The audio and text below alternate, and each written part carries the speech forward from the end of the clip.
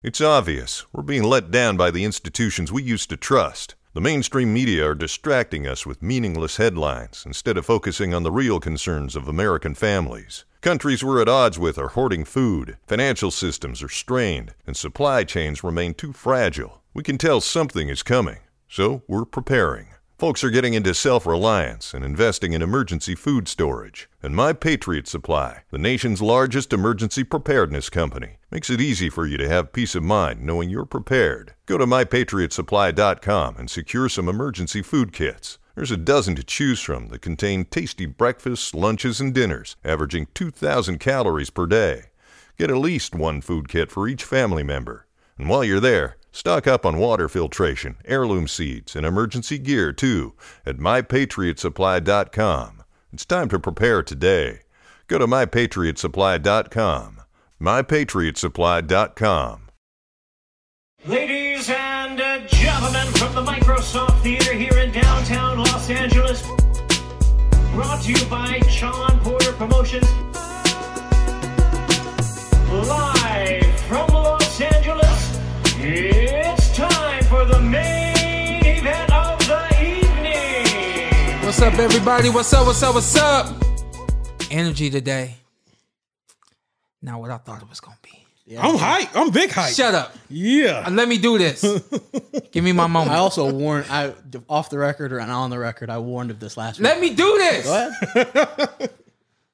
Because I was prepared to look good. Hey, that boy clean, though. I was prepared today. I was prepared today. That boy clean. Because I knew football was back, y'all. I knew football was back. Hey, he wanted to watch football, but also stand with Cap. Check him out.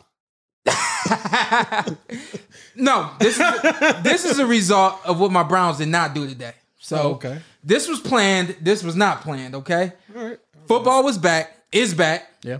And we all knew it. Like Thursday, I'm like, my energy was on another level on Thursday for football. Two teams I don't really even care about. Yeah, that's true. Patrick Mahomes doing his thing. We've been through a lot, man. We need sports. Yeah. And Watson doing his thing as well. So Thursday was the game to watch. However, for me, and y'all know me, Cleveland is my thing. The Browns are my thing. Now, let me say this. When you are a Browns fan, let me make this clear. When you're a Browns fan, you have this level of optimism, if that's even a word. It is. It is, right? Every year.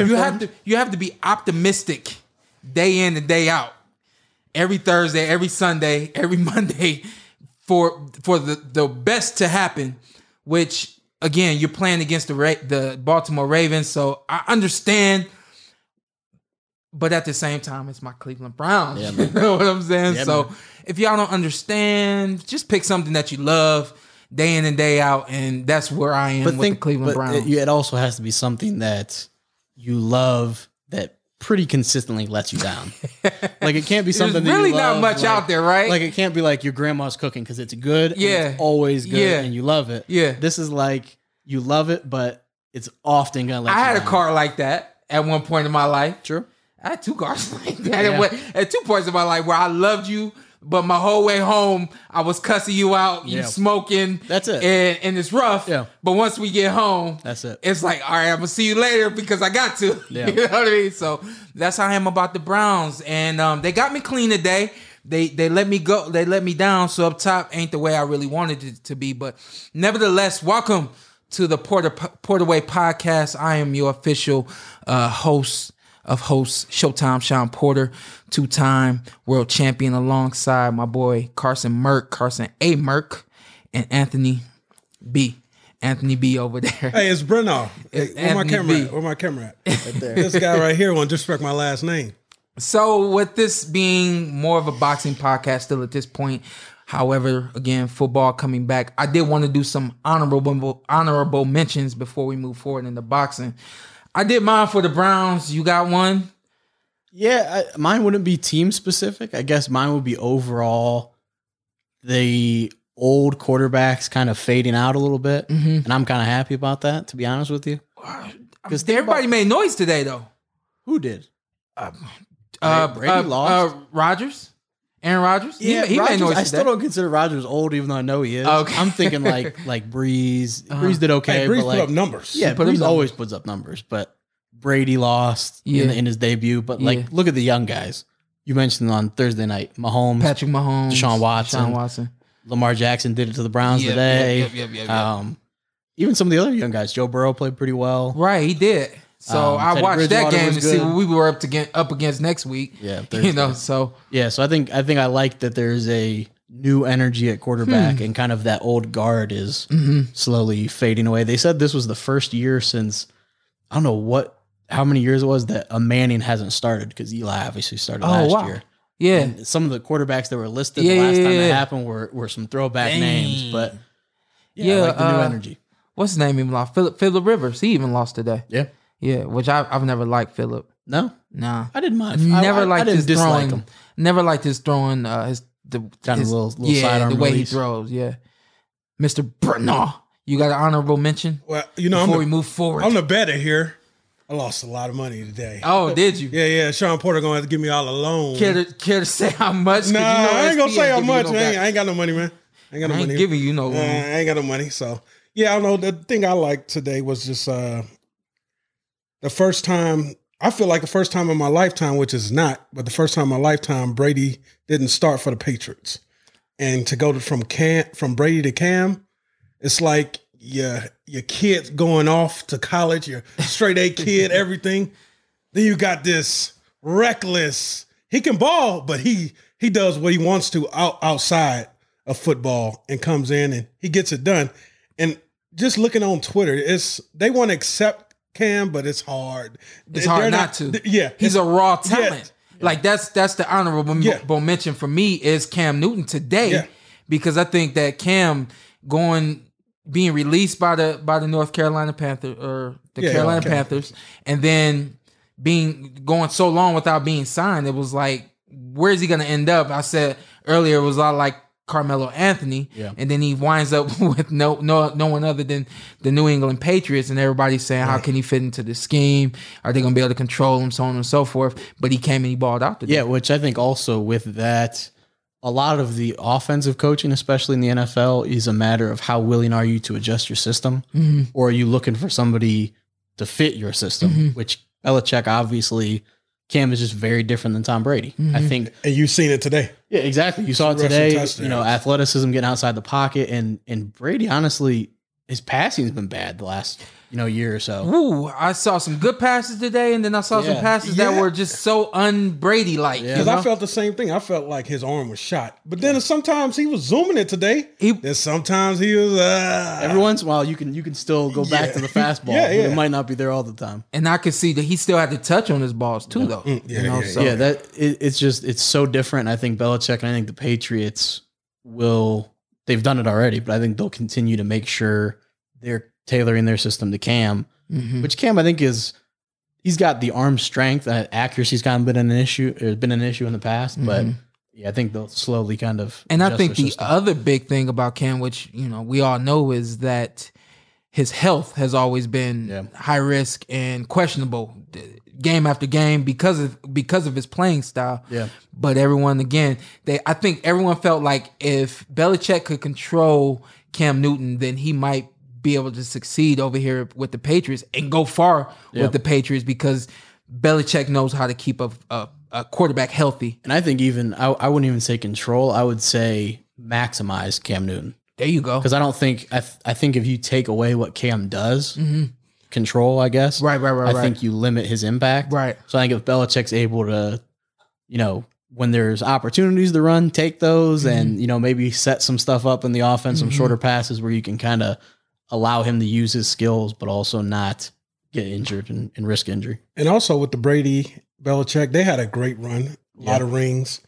I think they both wants to prove that it was them. Right. For sure. What would you, I would love a Brady Belichick Super Bowl. What you mean? Oh, like Brady yeah. For sure. Is that possible this year? Yes, it's possible. Okay. AFC, NFC. Sorry, my man. Yeah, that we ain't gonna get no Brown Super Bowl. Hey, someday. No, I agree, and it's similar to if you look back at like Jordan and Phil Jackson. Yeah, everyone's always like, "Well, is Phil Jackson the best coach ever because he coached Michael Jordan, right? Or did they win those championships because he's a great coach and he maximized Michael Jordan?" So, I think being able to prove that you're the guy. let's go back stirring the drink. Let's go back to the Browns, but I want to talk about the Buccaneers. Last year, the Browns signing OBJ and having the squad that we even have still now today, I think everybody had high expectations for the Browns last season. Yeah. I think everybody's kind of back to reality as far as the Browns go. Now I'm not, but most people are. I think those same expectations were put on the Buccaneers, especially after Gronkowski announced that he was coming back. You see they have Mike Evans. Their backfield is nice. Even their defense is nice. Defensive line is nice. Do you think now the expectation that was put on the Browns last year is the same expectation that's put on the Buccaneers? And are they going to answer the bell? You putting the Browns and the Buccaneers in the No, same? sir. I'm talking about the hype. I'm talking about the talk. And the expectation. I think it's a little bit more of a Brady because they expect a ring out of Brady. Mm-hmm. But you guys, I mean, you know, I talk a bunch of crap about you guys, but you guys are expecting at least playoffs. Yeah. At least like There's levels to it. Yeah, to get this turned around. Playoffs, then we'll keep going. Right. They expect to bring a ring home. Would you remember, I don't know what the year was when the Eagles had Vic coming back off a good year. They signed Vince Young. Dream team. Yeah, he literally said dream team. Yeah. And the expectations were crazy, and then they were garbage. Yeah. So it was, I think you'll see that.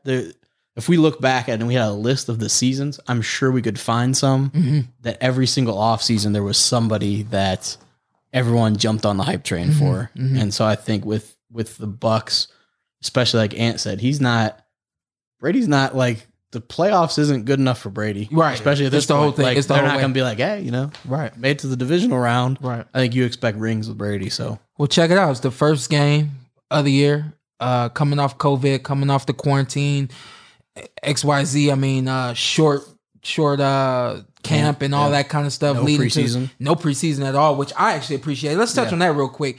I appreciated the no preseason because we always see someone go down in preseason. We always see something happen when it doesn't count. And I felt like at least now it would count for something. And I felt like I'm good with no preseason, you know?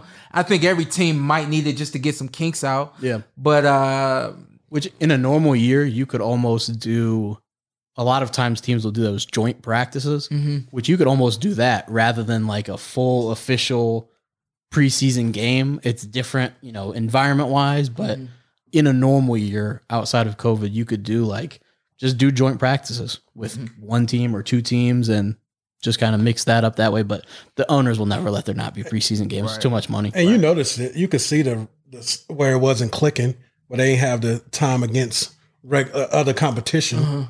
You can just go against your players so much, but you get tired of hitting each other. Right. You get tired of hitting teammates. You want to hit other people. Right. So you can see the kinks, and Tom Brady didn't look great today, but that could be completely different by the end of the year. Yep. It could be different by next week. I mean, it's gonna be an adjustment. But yeah, I'm fine with no preseason, but I don't think we're gonna see that happen. Yeah, I'm good with that. So let's segue a little bit, but I think this is pretty cool. We'll go back to boxing. Another honorable mention is myself.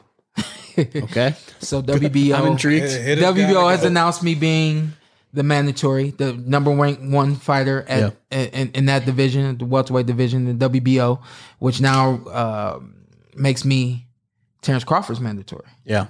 Obviously, winning my fight against Formella made me the mandatory for the IBF and WBC titles, which should be the winner of Errol Spence Jr. and Danny Garcia. Yeah. So I named my fantasy football team this year everybody's mandatory. Yeah. It's an interesting spot to be in. It is. It's a very interesting spot to be in. For me, it's kind of like, okay, pick your poison. Yeah. And for me, it doesn't really matter. I think we got a great fight. Nobody knows what could happen against me and Terrence Crawford. Obviously, his camp has an understanding. My camp has an understanding of what we want to do in the ring if we were to get into a scuffle. That's an interesting way of describing a boxing match. Yeah, if we happen to be with the gloves on in the middle of the ring, just happen to scuffle. And if we did sign the fight, I think his team knows how they would come after me, and my team, we have a pretty good understanding how we would go after Terrence Crawford. Yeah. However, if the fight happens in a rematch with myself and Errol Spence Jr., the first fight last year in September was I mean, everybody's on their feet every round. Nobody lost that night. You know, obviously he had his hand raised, but really, you know, like I said about Mike Tyson and Roy Jones, nobody loses, you know. And then you got the fight with Danny Garcia. Yeah. There were a lot of people that thought that fight was close. I ended up winning that fight in a unanimous decision, but there were a lot of close rounds in that fight. So I get another opportunity to make that fight even more decisive that I won. You know, so for me, it's like pick your poison, and either way, I can't go wrong. You know, I'm in great fights, big fights, and again, very exciting fights. You know, fights like that when it's not just, you know, a great guy against a pretty great guy or pretty good guy. When it's great against great, there shouldn't be that big of a difference. Like you said, the close rounds, that should be how fights go. Most people Same with don't Errol understand Spence. that. Yeah. Like you and Errol Spence, it's a great fight. Everyone's like, before the fight now, I thought Errol was going to wash him. Why did you think that? These are like 2 top 5 welterweights in the world. Why did you think he was just going to even look at Floyd's fights? Floyd's arguably top fighter of all time, probably guaranteed top 3, top 5. Yeah. Did Floyd like wash guys in his prime, in their prime? Like, not really. It was, you know, he beat him handily, but yeah, I think any of those fights, people will be excited to see. I think people are especially intrigued by the Bud fight. People are intrigued by the Bud fight. I think it's because I think giving a lot of answers when I fought Errol Spence Jr., I think I did some things that a lot of people didn't expect, some things that maybe some people didn't even know I was capable of or had the ability to do. Yeah. And I think that's why, you know, styles make fights. Yeah. And I think with the fight with Terrence Crawford, I think a lot of people are now saying, well, Terrence can do A, B, C, D, E, F, G. But Sean can also do A, B, C, D, E, F, G. You know, I think now people are really starting to acknowledge me as not just a brawler, but also as a fighter. Yeah, just from when we met about 6, 7 years ago. Yeah. Even when you used to fight people, beat people, everything was, well, he headbutted me. He headbutted me. Now it's like, oh, Sean doing this. Yeah. Oh, Sean doing that. Yeah. And even with me, when you switched it up one fight, I was like, what the hell is that, Sean? I'm real honest with Sean. Came at me like that. I thought he was talking about fighting him. I was like, wait, whoa. No. In one of his fights. I'm real honest with Sean. I tell him like it is. So I even came in, I'm like, what the hell is that? You need to be a dog. He's like, nah, man, I'm doing this. I'm doing that. And Sean has developed is a whole different fighter than I say the worst Sean I ever seen is the Kell Brook Sean. That was horrible. That was horrible. So, hey, it was. You see, he said it twice. Yeah, it made eye contact with the camera. It was necessary though. Let's be honest. All right, yeah. So from there, you have developed, and your mentality. You come to the ring as even when you got the belt, you're like I'm a challenger. I'm a dog. I'm coming to get it. Yeah. But as you kept that dog, you kept developing, add more to your wrinkles to your game, and you could see it.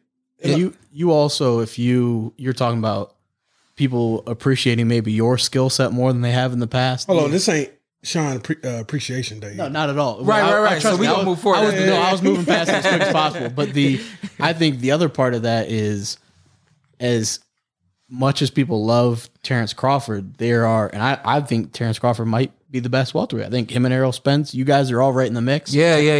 Nice. But Terrence Crawford hasn't fought a top welterweight. It's not a diss to Terrence Crawford when people say that. I don't know why people act like it is, but he just hasn't been in there. So, facts are facts. Yeah, like it's not. We're not like, oh man, he didn't fought a top welterweight. He just hasn't. So, but if you get in there with Terrence Crawford, then they can say, okay, I saw. And again, it's styles make fights, so it's not the same. But they can say, I saw Sean Porter fight Danny Garcia, Keith Thurman, Errol Spence. He did this, and this, and then he fought Terrence Crawford, and he did this.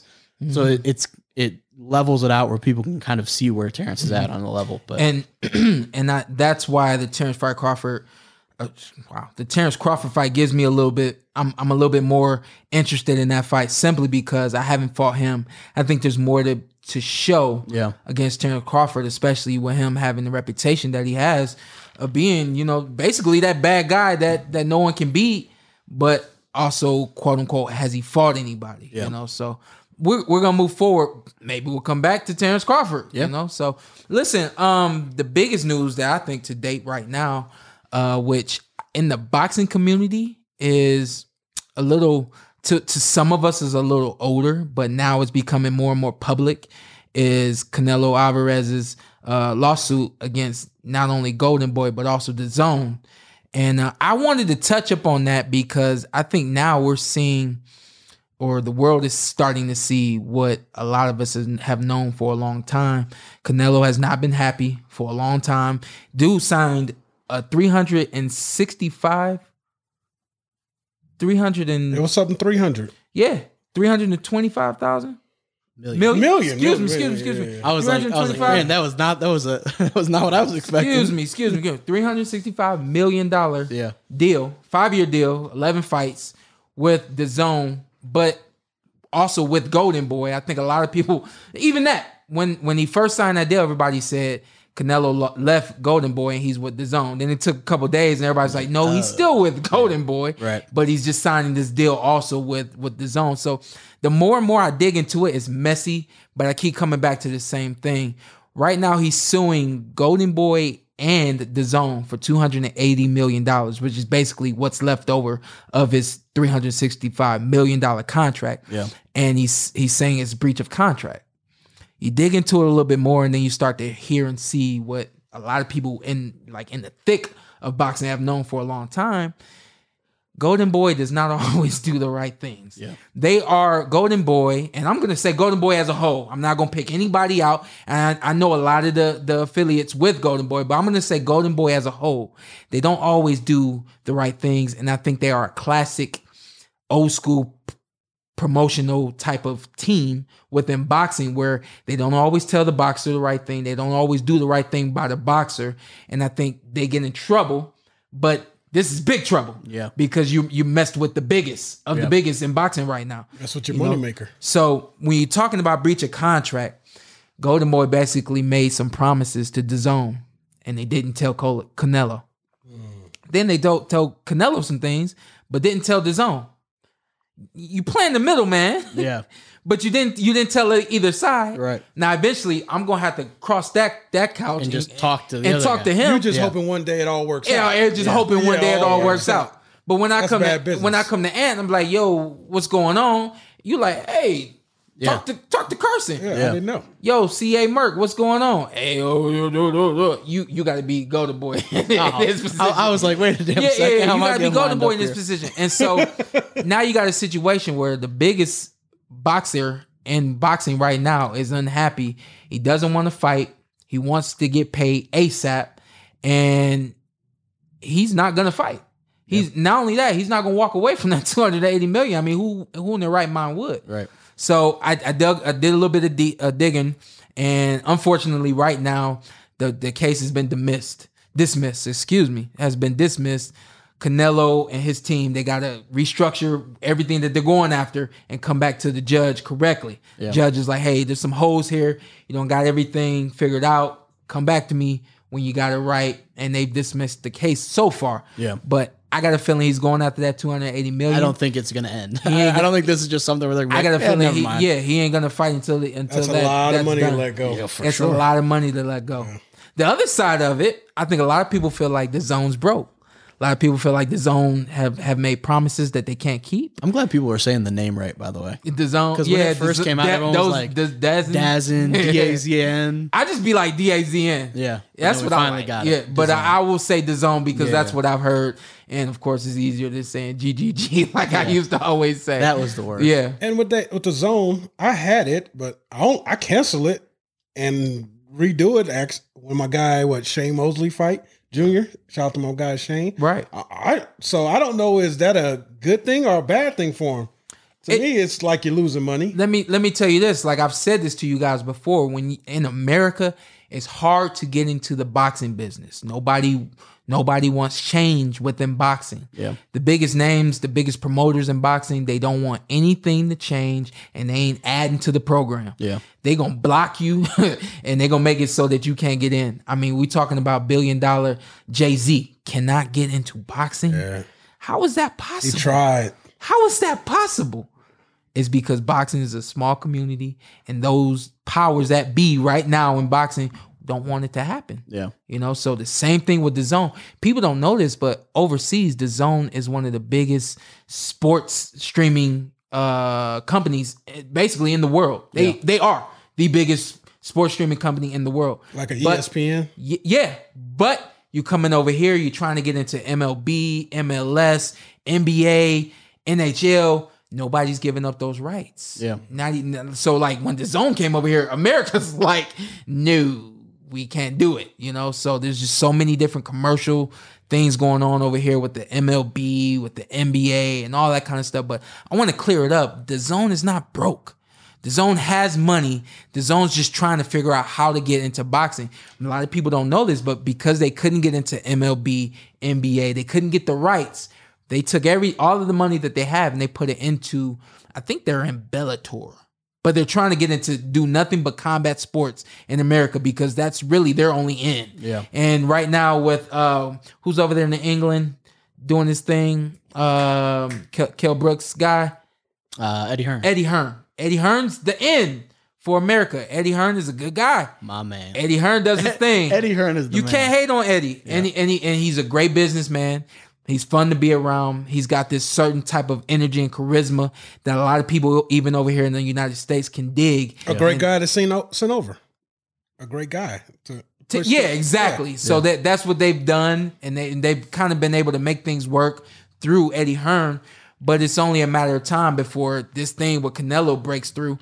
And as soon as that breaks through, I mean, it sucks that the DAZN's attached to the name, but they're going to be attached to it. And once Canelo jumps ship, then it's pretty safe to assume everybody else is going to want to jump ship as well. Yeah. That's usually how it goes, especially with a big name Probably like Joshua the only one that stays because it's back home. But brings me to my point. Who do you want to see Canelo against? Good question. What do you mean? Good question. I don't want to see Triple G. I don't want to see. Yes, I got an answer. I don't want to see. I don't want to see a trilogy. No. Let me say that I don't want to see the trilogy with Triple G. I don't want to see that. Yeah, that's fair. Ant seems like he's got an answer. He's got all the answers. Like Jesus. I want to see him against David Benavidez. Ooh, I'll take that. That's a great fight because David's a big boy, when he gassed back up after he make weight and he gassed back up. let's put emphasis on making weight. Yeah. Make weight, and the next night, my boy, he walks in the ring maybe 180. Can't beat Triple. Can't beat Canelo. Too slow. I don't think he beats him either. Too slow. Not a high. I'm crushing it right now. Hold on. I didn't say he was gonna beat him. I said that's a what he good wants fight. to see him with. Yeah. All right. Well, who else can you name? We go back. Caleb. Let me back up. That would be one. The one that whenever I think of Canelo, and you know this, I'm not sure if we've ever talked about this. His fight with Lara is one of my least favorite boxing matches of all time. I'm a big Yaroslandi Lara fan. Yeah. And I thought he just outboxed him night and day. I think he handled him. That's what he won on the scorecards. He won one of them, and then lost obviously the other two. And Lara's been in some wars. Yeah, since that fight. I just think a guy like that's a slick boxer that maybe has a little more power than Lara is able to do that. And so like going back to what Ant said, Caleb Plant might be the one I'm most intrigued by. To be honest with you, the thing about Caleb, he's gonna have to stay on it all night. Yeah, he has, because if Canelo lands one, it's good night, Irene. He got Coach Larry Wade in his corner though. Oh yeah. Oh, he's gonna come to fight, and he's gonna be, and he's gonna be in shape for sure. But all you need is one. Yeah, I think that combination though, where because Lara gave a mover with some speed, with just enough power. Because think of the guys who have been in the closest fights with Canelo other than Triple G. They were movers. It was Floyd and Lara. Yeah. And so I think if you get a guy like Caleb Plant, who's also a bigger guy, has some decent power and is really, really responsible defensively and has good footwork. And again, in shape is a huge thing, especially when you get up there and weight. Mm-hmm. That 15 seconds, y'all changed my mind. Caleb Plant. What I've seen Coach Larry Wade do with Sean, he got a shot. He got a shot. 40%. Who you betting on? Shot. He's a better. Who you betting on? Oh, Canelo would be a huge favorite. Yeah, I got to take Canelo, but he'd be a huge favorite. You might make some money on Caleb. Yeah, it might. I mean, Caleb me plus 600. So every $100 I bet, I make $600. Have you seen enough of Caleb to really? I think Caleb needs some more fights. He needs some more fights. That's what I feel about David Benavidez. Yeah, he needs to. That's hard to just step up and go to that level. Yeah, that's a different level, man. What about somebody like for Caleb, and not to turn the focus to him, but as you look at that, where maybe you need some more of those fights, like getting in there with something. Like what about Anthony Durrell? Yeah, you need a dog fight. Unintended. You need to boom. You need a dog fight that's gonna cause you to pull some things out of your toolbox that you've never had to pull out before. Yeah. I'm a firm believer in that. Yeah. I'm also a firm believer in you.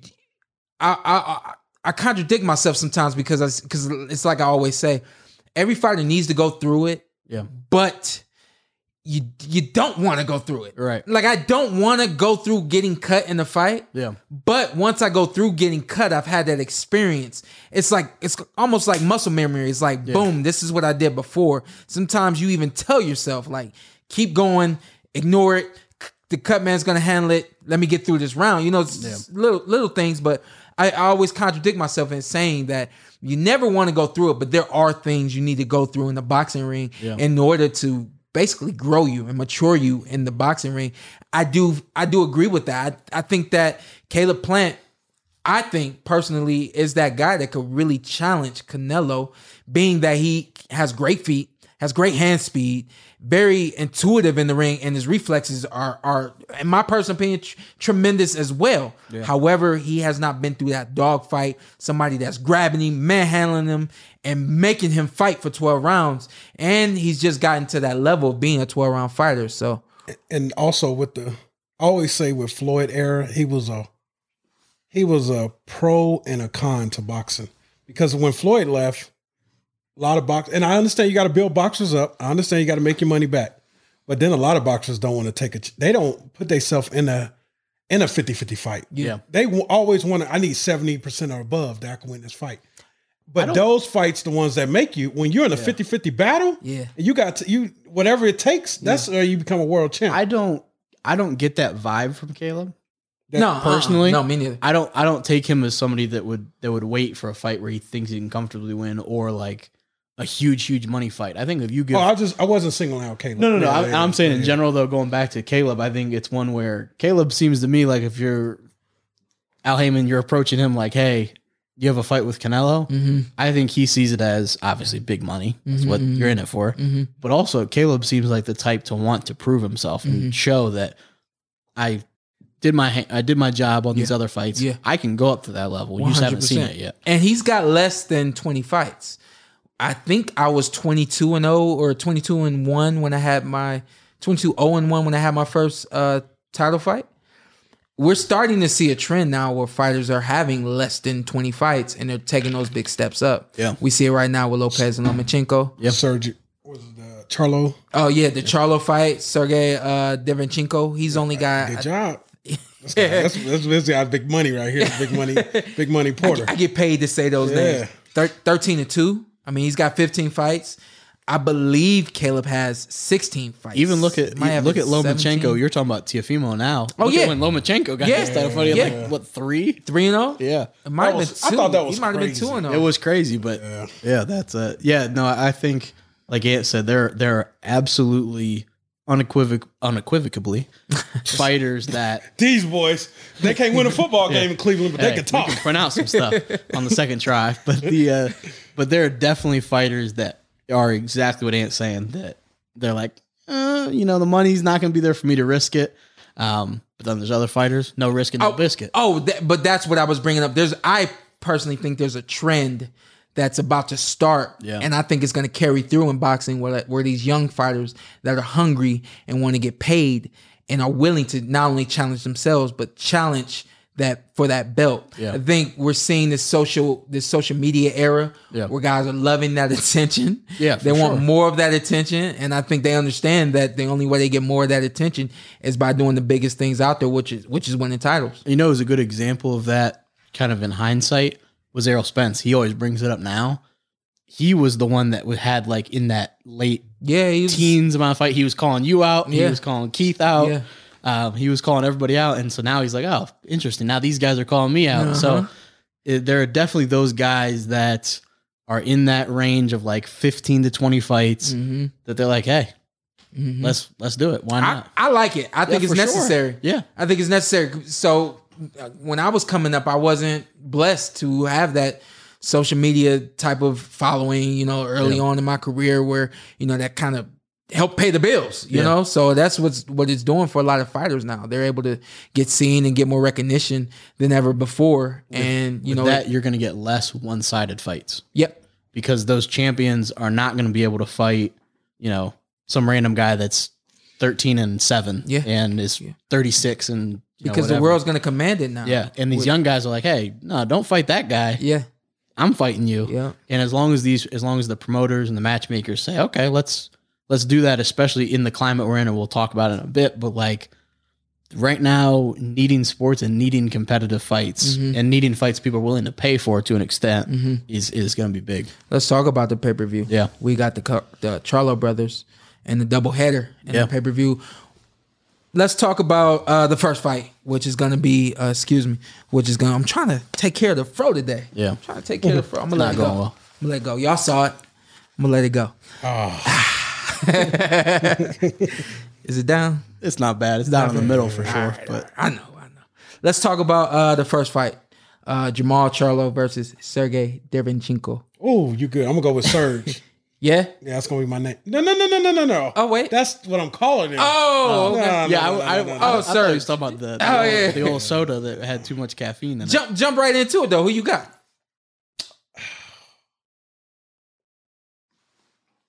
Oh, man. If I knew the button. Yeah. All right. There we go. Nice. What was that? Okay. Waiting on you, boss. Oh, so without a breakdown, I'm going to take Charlo. I just feel like my man just has a little bit more than my guy, Serge. And what gets me is what happened to Kell Brook after he faced Triple G. This guy got broken.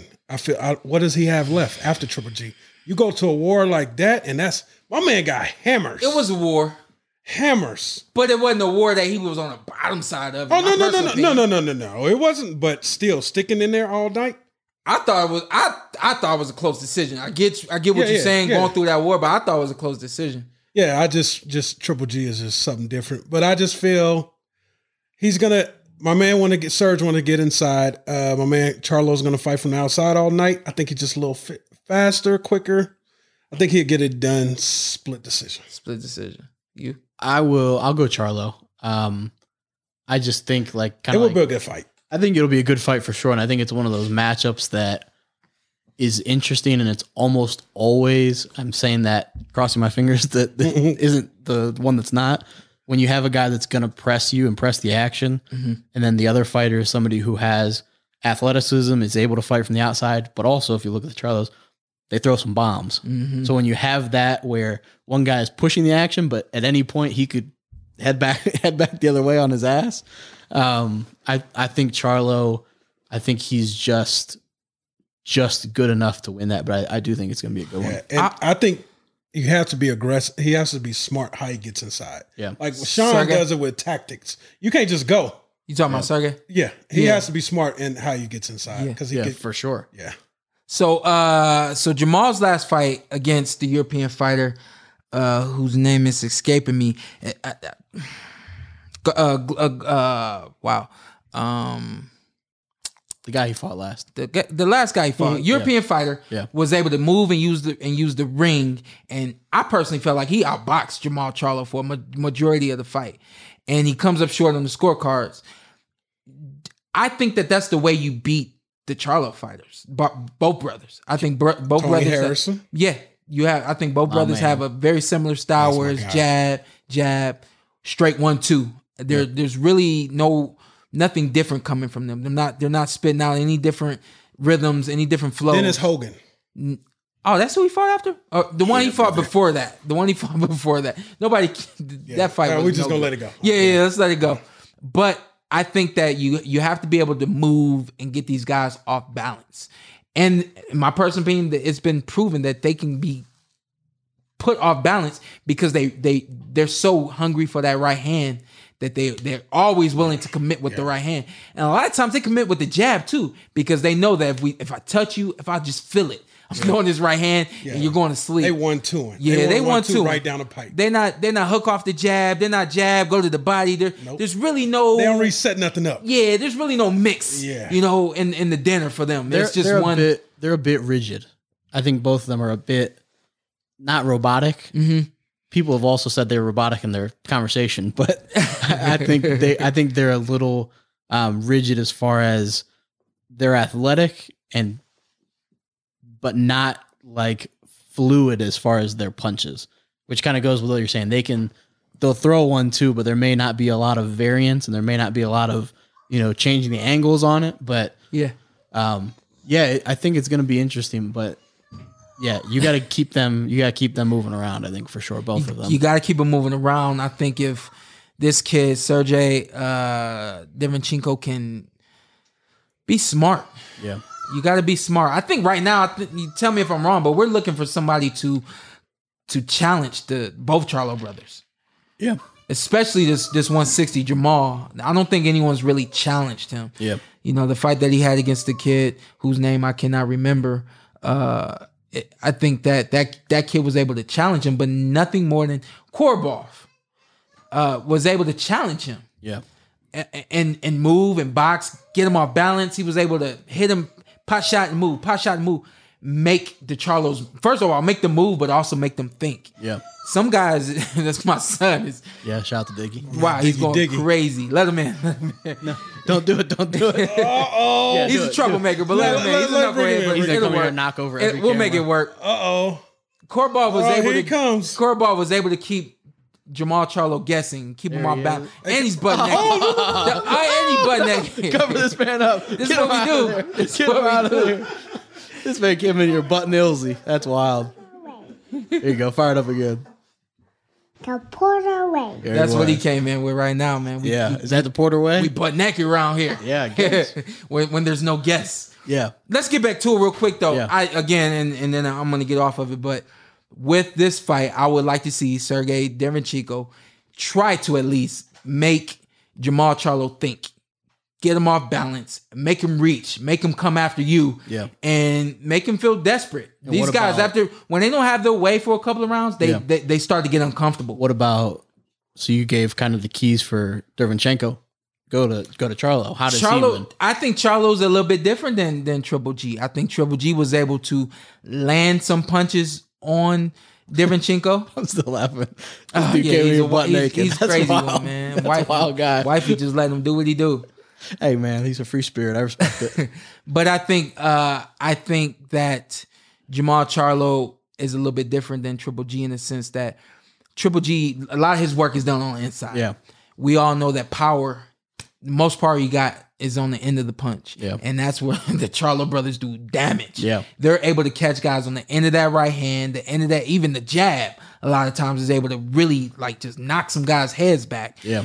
I think that's basically the key for Jamal Charlo. And I don't want to make it seem simple. Yeah. Because I hope that Derevchenko doesn't make it simple. Yeah. But I got a feeling Derevchenko's going to come in there. He's going to try to get right to the body. He's going to try to stand in front of Charlo, and that's the wrong thing to do. However, for Charlo, it works to his advantage because that's their gift. Yeah. Their gift, both of them. To an extent, kind of like Deontay Wilder a little bit. Their gift. They just have that. They just have that. Yeah. That timing, that end of the punch, straight 1-2, bang, bang, and they're gone. Yeah. And they're gone. And I think that's what's going to happen. I don't know why you went rocket power. I think that's what's going to happen in this fight. I got Jamal Charlo winning the knockout. I don't think it's going to go to decision. The fight with Triple G was the styles make fights. And I think it was just a little bit different with Triple G and Derevchenko. I think Charlo's going to catch him on the end of the shot. It's not going to be an early night, but it's going to be a knockout. Yeah. Yep. The one that I'm looking forward to, Jamel Charlo. I'm hyped about this fight. Versus Jason Rosario. Yeah. You hype. I'm hype. Go ahead. I'm hype. I'll be hyped too. Wow statement. Fight of the year. Yeah. Fight of the year. Yeah. I'm going wild. It's because they're both going to stand there and exchange. The problem is Charlo got that one hitter quitter. Yeah. And that could stop my boy Razat. What's his name? Jason Rosario. We're gonna go with Jason. My boy Jason. I'm from Louisiana. What'd you say we're gonna go with Jason? His name is Jason. Yeah, I ain't calling last name. We're just gonna stop with Jason. Hey, Charlo got that one hitter quitter, but they're both gonna be coming forward all night. It's gonna be a good fight. I think it could be a classic.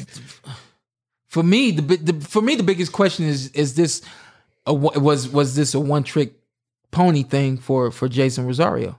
That's another thing, because you better put respect on Charlo. He has one of the best resumes at 154. Absolutely. And hey, my man. I ain't said nothing about him. No. I'm not. I'm just talking to the audience. I'm not talking Sean no more. You better put some respect on Charlo.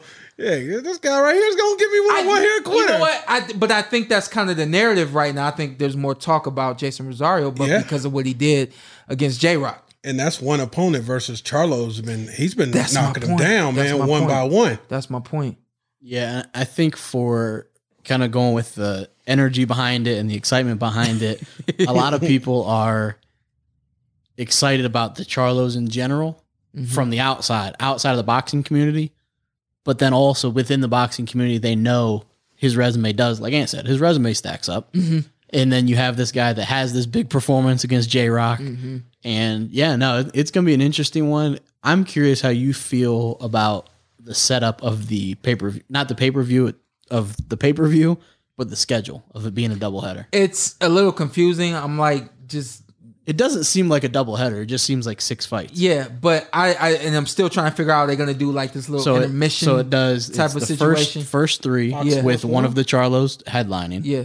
There's a 30-minute intermission. Okay. And then you go to the second three with the other Charlo headlining. I just don't see a point. What's the point? Why don't we just have co-main events? I mean, as long as they're both getting paid, I'm cool with it. Yeah. As long as they're both getting paid headline money, that's cool by me. I think they're both solid guys. But here's something that I do know. I'm gonna bring this up right now. And then I want to go back to the fight real quick because I got some interesting things to say about Jason Rosario. My dad. My son's right there. My dad trained myself and my brother. Yeah. He said he hated when we fought in championship tournaments because he had to go from my ring to my brother's ring. Yeah. He said the energy, it was hard for him emotionally to deal with whether I won or lost, going over to the next ring, whether he won or lost, and really just trying to manage the emotions throughout the night. Yeah. I felt like in the fight with when these guys fought, and when Jamel Charlo fought Tony Harrison, and then Jamal comes right back and fights Korobov. Yeah, I felt like that was a lot on them emotionally. For sure. I felt like it was a lot on the teams emotionally. I felt like the energy just it's hard to manage that kind of energy. It's not a dad, but it's Derek James. Those are his guys. Yeah. So it is a family connection with all the Errol and the Charlos as well. So I feel like another purpose for doing the pay-per-view that kind of way is to give some time and to help these guys manage what's going on. I think that's one thing that a lot of people don't know about the boxing game is it's not all physical. You know, a lot of it is mental. A lot of it is your emotional state going into the ring. A lot of guys, but trust me, when a lot of guys say I had a great camp, they're not just talking about the things they went through physically and how their body looks and or they're lying and how they did the nutrition and things like that. It also goes into how they're handling, how their family is handling them being away in camp, how they're handling being away in camp, how they're handling certain situations going on within the team or within the fighter that didn't make it to camp or, you know, is sick the day they were supposed to spar. I mean, there's so many things that goes into a camp. Now, imagine having your twin brother get in the ring and fight before you. You go to the ring with that fighter. Yeah. I mean, think about y'all at home. When I get in the ring, a lot of y'all are off y'all seats and fighting with me. I get a lot of text messages. We're right there with you. We in there with you. Now, imagine like having a family member actually do that, and you have to follow that. Yeah, you know what I mean. So it's really hard to follow going into the ring after seeing your brother win, lose, or draw. You know, seeing him get hit. Yeah, seeing him not make the move that you know you've been seeing him make every camp, or the move he was trying to correct in every camp. You know, there's just so many different emotions and energies that come with it. And both of the Charlos are also. They're fiery guys, so that's not like a calm, laid back. The other part of it, friend of a friend watching a fight, and then, you got to kind of like, they're into it. Like they're emotionally invested in boxing and each other. Yeah. I think a big thing with that, and Derek James, I think, is one of the better trainers in boxing, in my opinion. I think you need a guy like that he's known these guys for years, so he can say, hey, tone it down. Tone it down. Yeah. That happened. It doesn't affect you. Yeah. You have to do your job. You can hope that helps.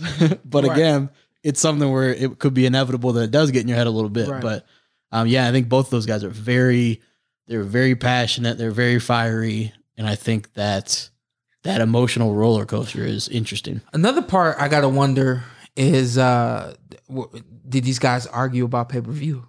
We've seen them publicly. Didn't they flip a coin at some point? No, that was the other one, right? fight. Yeah, and I kind of feel like, okay, they switched up on this one because of that. And again, let's go back to the emotional part of it and the energy side of that first time they did that. Yeah. Fighting on such a big stage, Tony Harrison and going against Korbov. I feel like Jamel did a whole lot in that first fight, and I felt like his brother was more than likely in the back room pulling so hard for him that when he came out to fight, he was a little gassed. He was a little, the energy wasn't there for him the same as it would be if he had fought first. Yeah. Or if he had not fought that night at all. Right. And just came back on his own card. Yeah. So I got to wonder, did these guys argue about fighting on pay-per-view, who was going to go first, things like that. You also live and you learn. Yeah, you live and you learn, and I'm wondering, is that intermission in that time, was that some type of psychological game for them? Like, hey, you each got your own pay-per-view, It's possible. So, and I think also, and I know you said you had some interesting things about the fight, but that also, I think, plays into the cost of the fight and being able to offer this as a pay-per-view, that it's not just 3 fights, that you have 6 fights and 2 huge fights within the headliners. Go back to it real quick. Who did you call for the winner of Charlo? Rosario? I got Charlo's clean sweep. Charlo's. Clean sweep. Do you got a Knockout. round or KO for this KO. one? And then what about you? Yeah, I'm going KO. Yeah. For Charlo. No faith. Late KO. No faith in Rosario at all. A lot of faith. In I got Rosario. faith. Yeah. I just think Charlo got that one hitter quitter. Yeah. Because once I saw the fight with Julian Williams, I was extremely hyped about Jason Rosario, because the super welterweight division does not have the kind of competition that the welterweight division has. Yeah. And so I felt like we were coming into something. Yeah. So I did my research.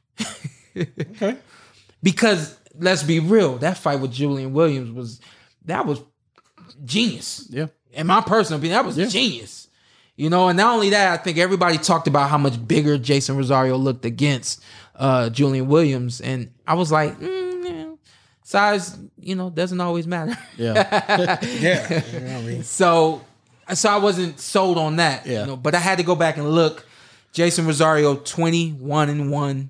He's got 14 KOs, and he's been KO'd 1 time. For me, that was strike 1. Yeah. You've been KO'd. I don't know who you got KO'd by, but I more than likely did not have Jamel Charlo type power. Yeah. You know what I mean? Yeah, so you look at what he did against Julian Williams. He fought Jorge Cota to a split decision. Strike 2. Yeah. Because Jamel Charlo took care of Cota in about 4 rounds. Yeah. 5 rounds tops. Yep. I was like, strike 2. He's had some other unanimous decisions, but the biggest thing for me is, can you last in the ring with Jamel Charlo? Yeah. At one point, I was super hyped about this fight. Not so much. Still hyped about it. Yeah. But once I saw the X's, I was like, yeah. He can't be a one-trick pony. Carry this momentum into the next fight. The only thing that gives me faith that he's going to be what he was against Julian Williams is the fact that he said, this was my first official camp. I'd never been in a camp prior to my fight with Julian Williams. I was able to get not only a camp, but a full 6-week camp. And he's from the Dominican Republic. That's the other thing that gives me hope. When you're from the slums, when it's hard for you, the only thing you know is fight. And for a lot of fighters, that's what translates the most for us in the ring, is that dog, that ability to fight no matter what. And And what I believe is it comes from your upbringing. I think that has a lot to do with who you are in the ring. I didn't have the toughest upbringing. I wasn't in the streets. I wasn't a bad dude. I didn't go to jail. I wasn't in detention, all that kind of stuff. But my dad made my life hard enough for me to be hard when I have to be hard and carry it out when I have to carry it out.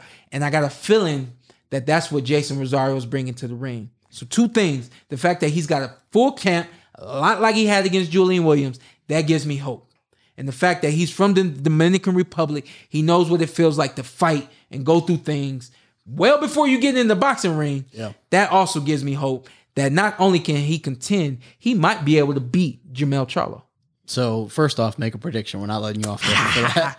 Jermell Charlo decision. Okay. So I have a question from your experience, because like we've all touched on with the Charlos, both of them, they just have sleepy deepy power. It hits you and you're donezo. Uh-huh.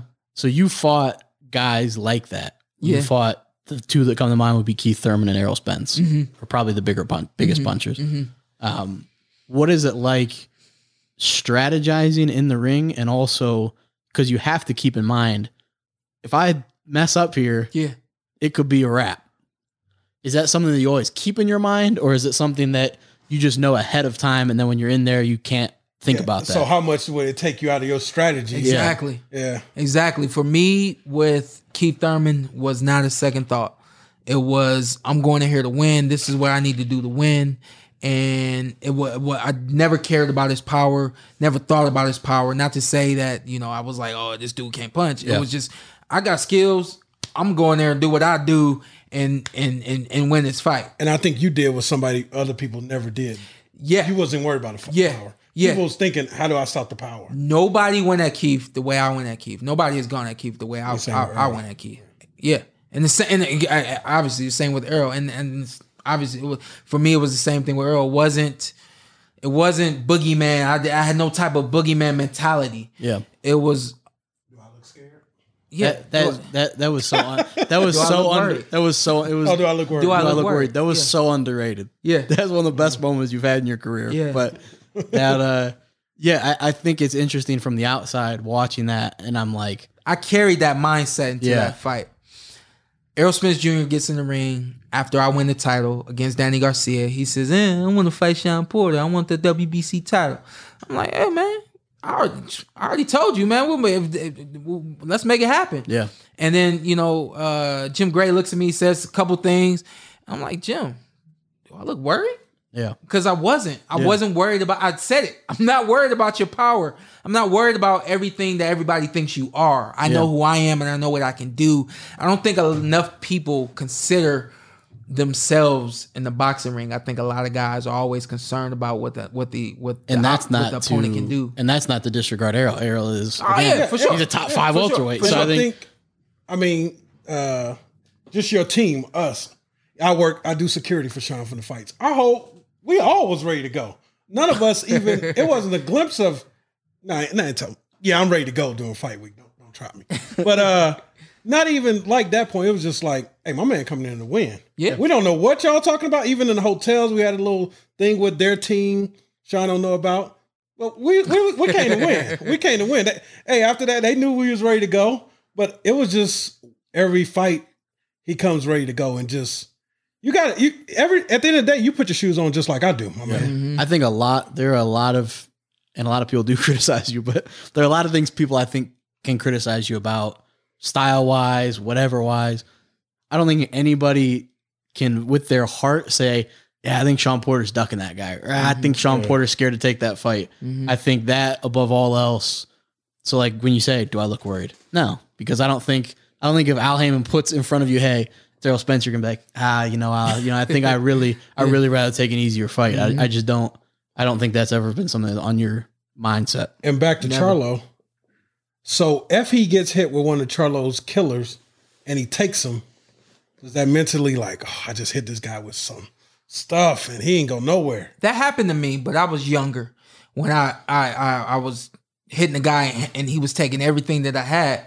Also happened in your last fight, in all fairness. Go ahead. Carry on with your story.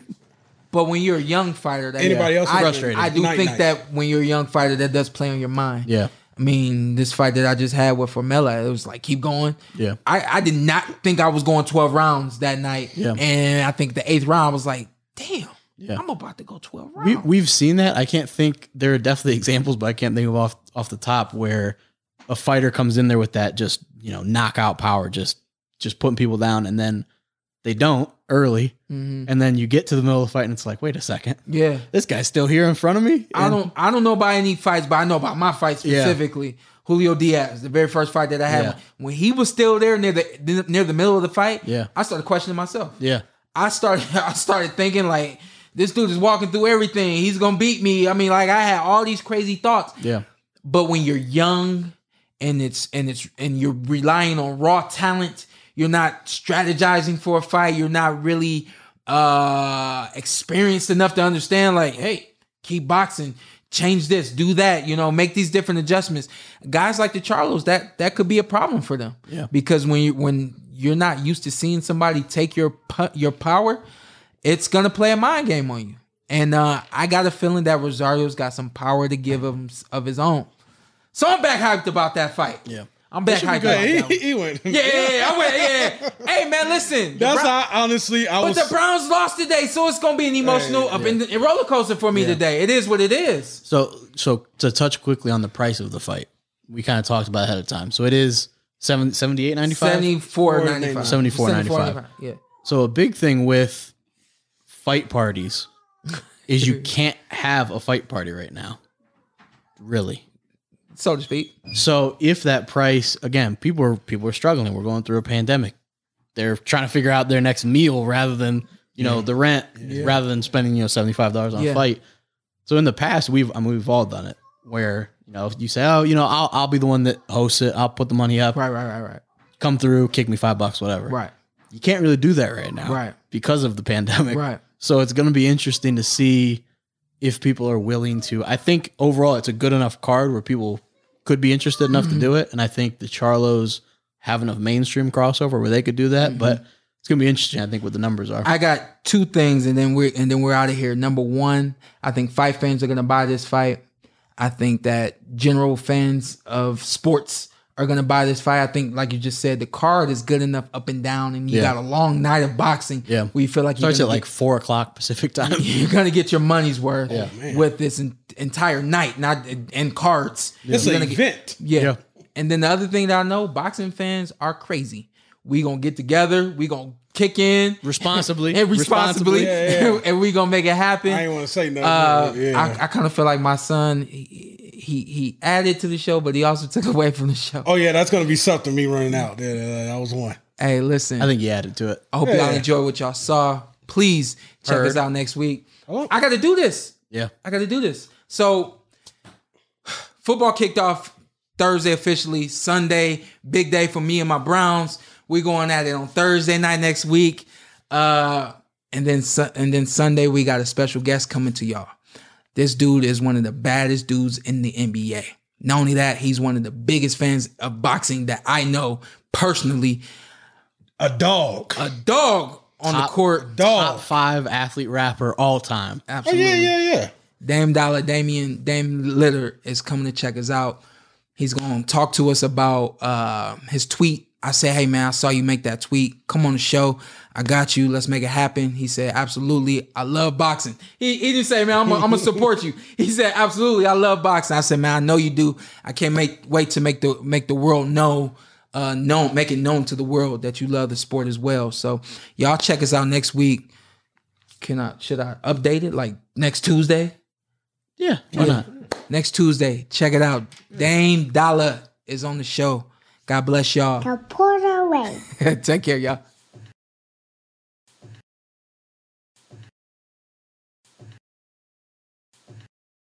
A nature trail is more than a path. It's a place for laughter, self-reflection, and a breath of fresh air. All Trails Plus helps you plan your next hike so you can relax and enjoy the journey. Discover new trails near you with the Distance Away feature and get immersive trail previews and offline maps so you can take those exciting first steps with confidence. Get outside today with 3 free months of All Trails Plus. Just use code podcast23 at alltrails.com/podcast. That's 3 months free at alltrails.com/podcast with code podcast23.